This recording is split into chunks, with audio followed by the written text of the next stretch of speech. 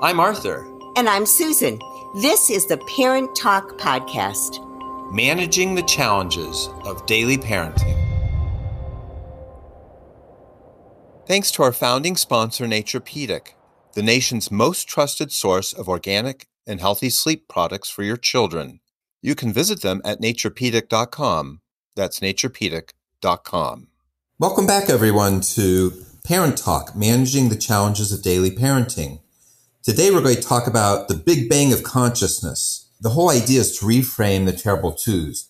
So what do we mean by consciousness in this setting? Even at birth, a baby is aware of being touched. A baby is aware of getting hungry, of being unhappy. There's consciousness of bodily function at a certain level, but that's not the consciousness we're going to be talking about today. I think most parents who have a newborn will understand that there isn't even a conscious separation between the parent and the newborn, especially the mother who just gave birth and the newborn. It's like, where does the mother end and where does the newborn begin? And that's why those babies' needs are just so primal, because they almost feel like the mother's needs. I mean, it goes in like a cycle and a circle. And that sort of consciousness is sort of beautiful, or that lack of consciousness or separation is really beautiful. But what we're going to talk about today is what happens as that child gets out of the newborn stage, right? And moves into the mobile stage. And really, their brain is developing to a point where a very different type of consciousness appears. Not only is the child fully aware that they are separate from their parent, but, and this is the big bang of consciousness, they are aware that there are alternatives to their present state that exist in the world. That sounds like what the heck is she talking about? But we're going to give you some really concrete examples, aren't we, Arthur? Absolutely, Susan. And you put it so well. I think we give two examples here, and the two examples are a 6-month-old and a 2-year-old. So think about a 6-month-old who's starting to eat solids, and you give them some, let's say, sweet potatoes. There's almost no 6-month-old who can possibly imagine that they'd rather have carrots. Now, they may not like the sweet potatoes, but there's no 6-month-old that even thinks about asking you, where are the carrots? But the 2-year-old, if you give them Cheerios, might throw a fit and look at you like you're absolutely crazy. How dare you give them Cheerios when it's obvious they want kicks? And what makes it complicated is the 2-year-old may have no idea why they don't like the Cheerios. They may not know that they really want is kicks. They just are aware that they don't like the situation. So they're consciously aware that the situation can be different. Again, the 6-month-old is conscious, but they're not aware that their situation can be different. As you put it so well, Susan, they're not aware of any alternatives. They just know what is. I have another example. Let's think about when a child is separated from their parent at 6 months old. You get stranger anxiety, 6, 7, 8, 9 months. That's really when you're really seeing it. When a baby says, whoa, not the mama, not the papa, not the person that I really need. And they start to scream. But the mother or the father may leave the child with a caregiver, and all that child knows is that this is not what I'm used to. And they're going to be pretty vocal about it, or they could be pretty vocal. Now, if you just fast forward, even as young as 15 and 18 months old, and a parent leaves a child at a daycare center or with a caregiver, and now the child is objecting. It sounds the same, but it's really got a very different motivation, because the child actually has a knowledge that their parent is going to return. But what they also know, and this is the consciousness part, is that they're going away without me. They're someplace out there in the world, and I'm not with them. There's where the big difference is. They're away from here, and I want them to be with me.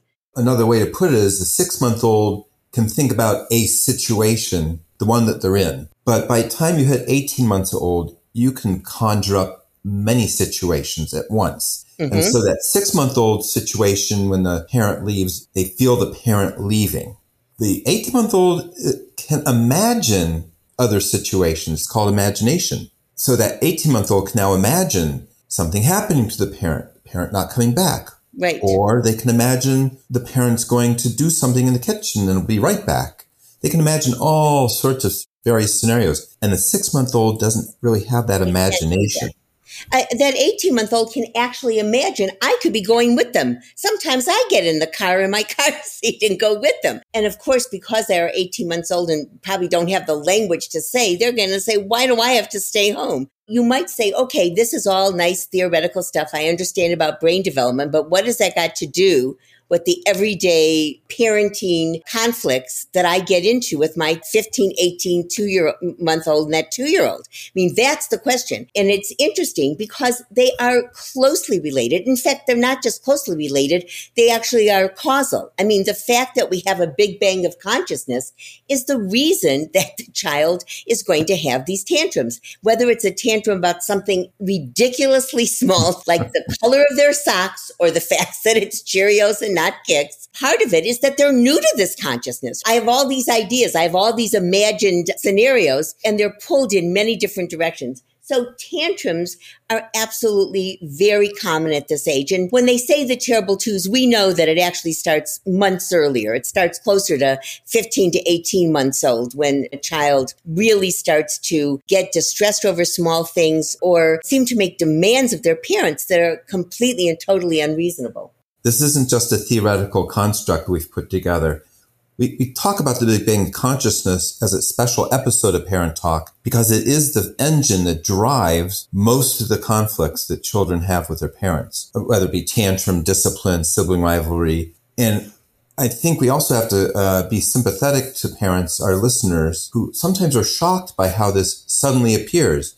They're very content 6, 9, 12-month-old suddenly is throwing tantrums. And again, one of the key features of the Big Bang of consciousness is that it happens suddenly. There's a time in your child's life before which they are sort of unaware of alternatives or situations or imagination, however you want to put it. And then all of a sudden, they have their imagination. They're aware that the current situation isn't the one they want to be in. Tantrums are actually a good indicator that you've leapt across the Big Bang of consciousness, that bang has occurred. And a proof of that is I don't think I've ever seen someone before the Big Bang of consciousness have a tantrum. So, 8-month-olds get upset, but they're almost always, unless they're in pain, they're almost always resolvable by meeting some need. Tantrums are a sign that the awareness has exceeded the person's ability to manage the awareness. They don't like the shoes that they're wearing, but they don't know what shoes they want to wear. And so they get upset about the current situation. They're aware it can be different. They don't know how to solve it. And the brain actually freezes, and that's a tantrum. But that freeze occurs, just as you said, Susan, because this whole thing of being aware of all these imagined scenarios overwhelms their mind. They can't manage it. So tantrum's a sign that the brain has frozen because it can't resolve all the possibilities. In this day and age, we can all relate to the fact that our computers sometimes act funky. And what do we all have to do? We just have to reboot them. And that's what we have to help children do.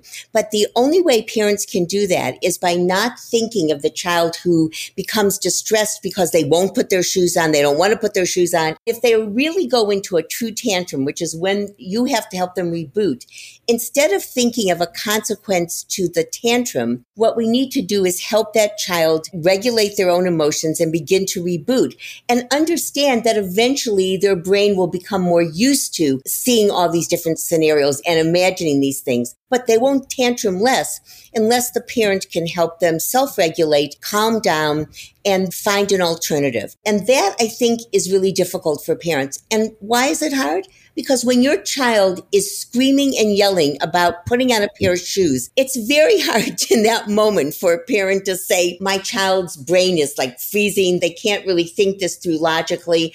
I need to help them get to a place where they can listen to me. They can begin to use their words if they have words. And we can begin to redirect that energy into a more positive picture. Tantrums are sort of the hallmark of the onset of Big Bang of consciousness. Mm-hmm. Let's talk about how this plays out and some things we talk about in a lot of our podcasts, different episodes in Parent Talk. And one of the great examples is discipline, where the Big Bang of consciousness plays such a big role. And if you think about it, my favorite word when it comes to discipline happens to be mischief. I actually think there's something glorious about the glint in the eye, the child knowing that they're about to do something wrong and then looking back at you as they do it with a glint in their eye. and then proceeding. And that to me is the definition of mischief. You can't be mischievous if you're unaware of other possibilities. So if you... That's true. I never thought of that. That's a great way to put that. I mean, think about it. A 12-month-old who's running around, let's say, is much less likely to grin back at you as they walk towards the wall outlet than an 18-month-old. And almost every 18-month-old will do that. Will do something. It might not be the wall outlet. It might be, throwing food on the floor. It might be going towards a street. In fact, if there's a rule, someone who's been through the Big Bang of Consciousness is aware that they can break it. We've talked about this in our podcast specifically on discipline, but I think it might be a good time to bring it up again. Let's talk a little bit about the use of timeouts. And let me tell you something. I'd much rather have a parent use timeout than spank a child or yell at them. So, I mean, if those are the two alternatives, I'm going with a timeout. Yeah, spanking, let's just say, is out. O-U-T, out. Right. What I like to think about it is a cool down space as opposed to a timeout. And what we will often tell parents, instead of you imposing, and believe me, this imposing like 2 minutes for 2 years and 3 minutes for 3 years, someone made that up. And someone with absolutely no scientific research. It's just a convenient little mantra almost, of what parents can do. Instead of the parent being in charge, what if after 3 minutes, that child is still churning inside, still hasn't rebooted, hasn't begun to self-regulate? It's a useless tool. Instead, if you can help a child go to a safe space, and by that I mean a place where if a child is really having a full-blown tantrum, they can't hurt themselves or hurt their sibling or hurt the wall. And the parent will say as the child begins to calm, when you feel calm inside, when you feel ready to talk about this, then you come out of your safe space and we can be together again. This gives the control to the child, and nobody can regulate the child but the child himself or herself. That's exactly why we talk about this whole idea of Big Bang of Consciousness and repeat this over and over, because the arrival of this sort of consciousness, awareness, other alternatives, other situations, imagination, flummoxes children, right? The resolution of that is that they're not flummoxed by it. That can only be solved by the child. Mm-hmm. So if all this hubbub is because they're sort of overwhelmed by all this awareness, then the solution is for them to become not overwhelmed by all this awareness, which means you have to give them space to think about what's going on and to rethink things a bit and to calm down. What you said, Susan, is such a beautiful approach to how to give a child the chance to do that. And what happens if you do that over and over? Guess what? They learn to use this new power that we call consciousness. It never goes away. We as adults struggle with consciousness all the time. We're always aware that, our life could be better or that it is worse than we hoped it would be. And it drives a lot of feeling in people throughout their lives. So it's not as though your 18-month-old is going to solve this forever. No, it's an ongoing process. Yeah, it's a process, ongoing challenge. But once it at first arrives and you see its arrival signaled by tantrums, you can begin parenting by giving them the space to find ways to manage the contradictions and the frustrations they have in their mind. I've known children whose parents use this concept of a safe place. I've seen these kids as young as 4 and 5 look to their parents and say, I need a break. And the child walks out of the room and takes a break, begins to do whatever they need that they've learned by themselves or with the help of their parent to get themselves calmer, and then they come back. And I have had parents come back to me to tell me that this, yes, you don't see this in the 18-month-old, but you plant those seeds so that you can get the full crop, so to speak, a couple of years later. And you don't have to wait till they're 18. You'd be amazed at 4, 5, and 6-year-olds who are able to self-regulate their emotions and really turn it around themselves. Because what happens when parents either they're so strict and they're just stamping out tantrums, those children may not tantrum, but they also don't grow in any sort of way that they learn how to get in touch with their emotions and how to self-regulate their emotions. And parents who give in to tantrums, and believe me, there are a lot of parents who do. I would hasten to say, Arthur, that both you and I, with having 3 children, once in a while we gave into a tantrum because we're human. For sure. And that's going to happen. But I mean, a parent that routinely would give into a tantrum will have a child who's still having tantrums at 5, 6, and 7. Oh, yes. Because that's what they've learned. So it's important to understand where the tantrums are coming, but that doesn't mean that you just let it go. There are some things you can do to support your child. Think about it. They're making you uncomfortable, but you can believe me, that child feels pretty uncomfortable himself.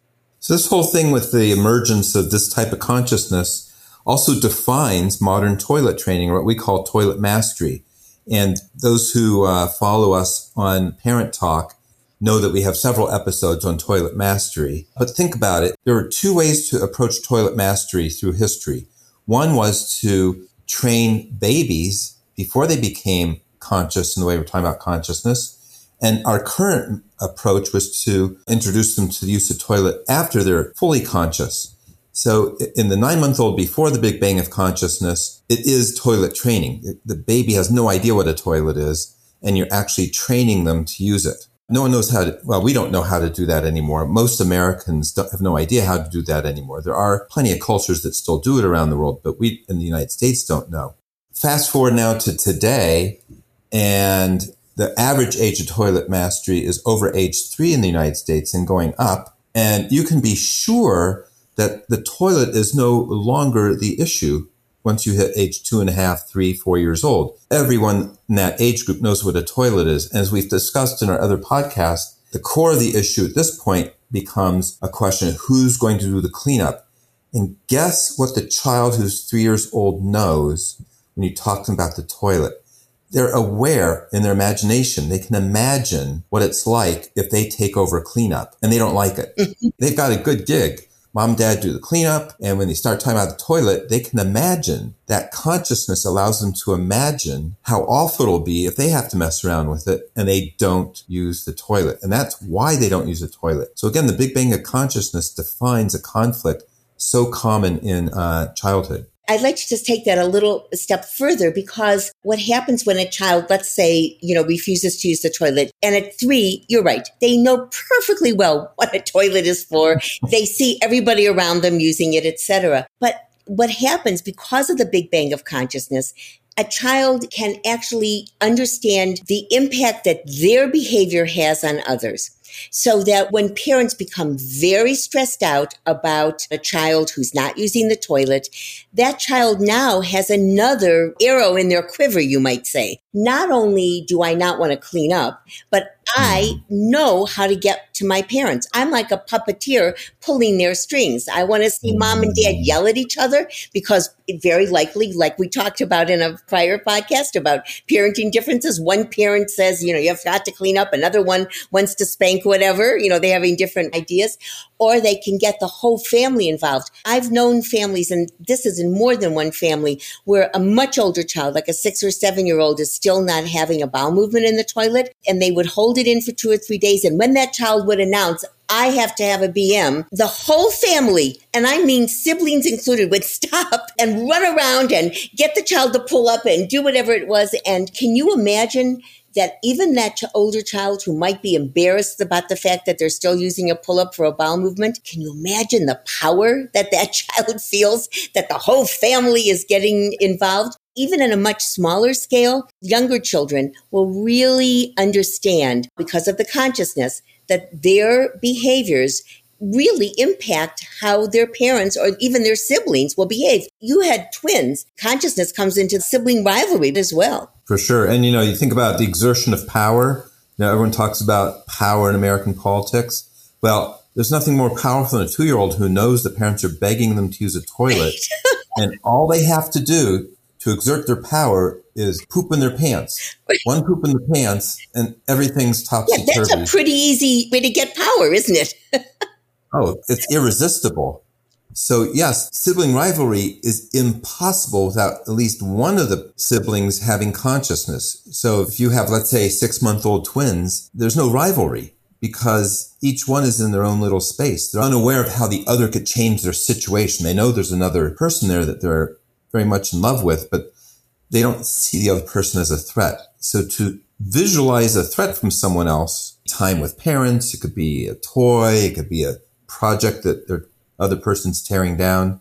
You have to be aware of the possibility that the other person is a threat. And again, that's an example where the Big Bang of consciousness helps really define how a very common conflict in childhood comes to be. It's really all comes down to understanding that all of these things really only come about because of the Big Bang of consciousness. So what we'd like parents to be is aware that this is like the motivation. This is behind what's going on when your child is, what parents like to say, melting down about something. And in our other podcasts, we give very specific guidelines on how do you support a child during this time without stamping down that need for them to learn how to express and regulate their emotions. It's really about learning how to set the boundaries and still respecting the child's personhood. So as we wrap up today, we want to give our parenting tip as we do for each episode. And I think what we want to do is say, a lot of people approach this Big Bang of consciousness with dread. In fact, the common phrase for it is terrible twos. But we think it's actually one of the glories of parenting. Sure, it's one of our greatest challenges, but how glorious that at about 18 months of age or so, parenting is increasingly driven by your child's own imagination, their struggle to manage imagining a situation being not so good or possibly better. So encouraging this great power while at the same time giving your child boundaries to play out their ideas is one of the great experiences and approaches to parenting. Thanks, Arthur, and I can't wait to see you next time. Bye-bye. Wonderful, Susan. Thank you. Thanks again for listening to the Parent Talk podcast. You can find back episodes and send us your parenting questions at parenttalkpodcast.com. And don't forget to visit our founding sponsor, Nature Pedic, at naturepedic.com.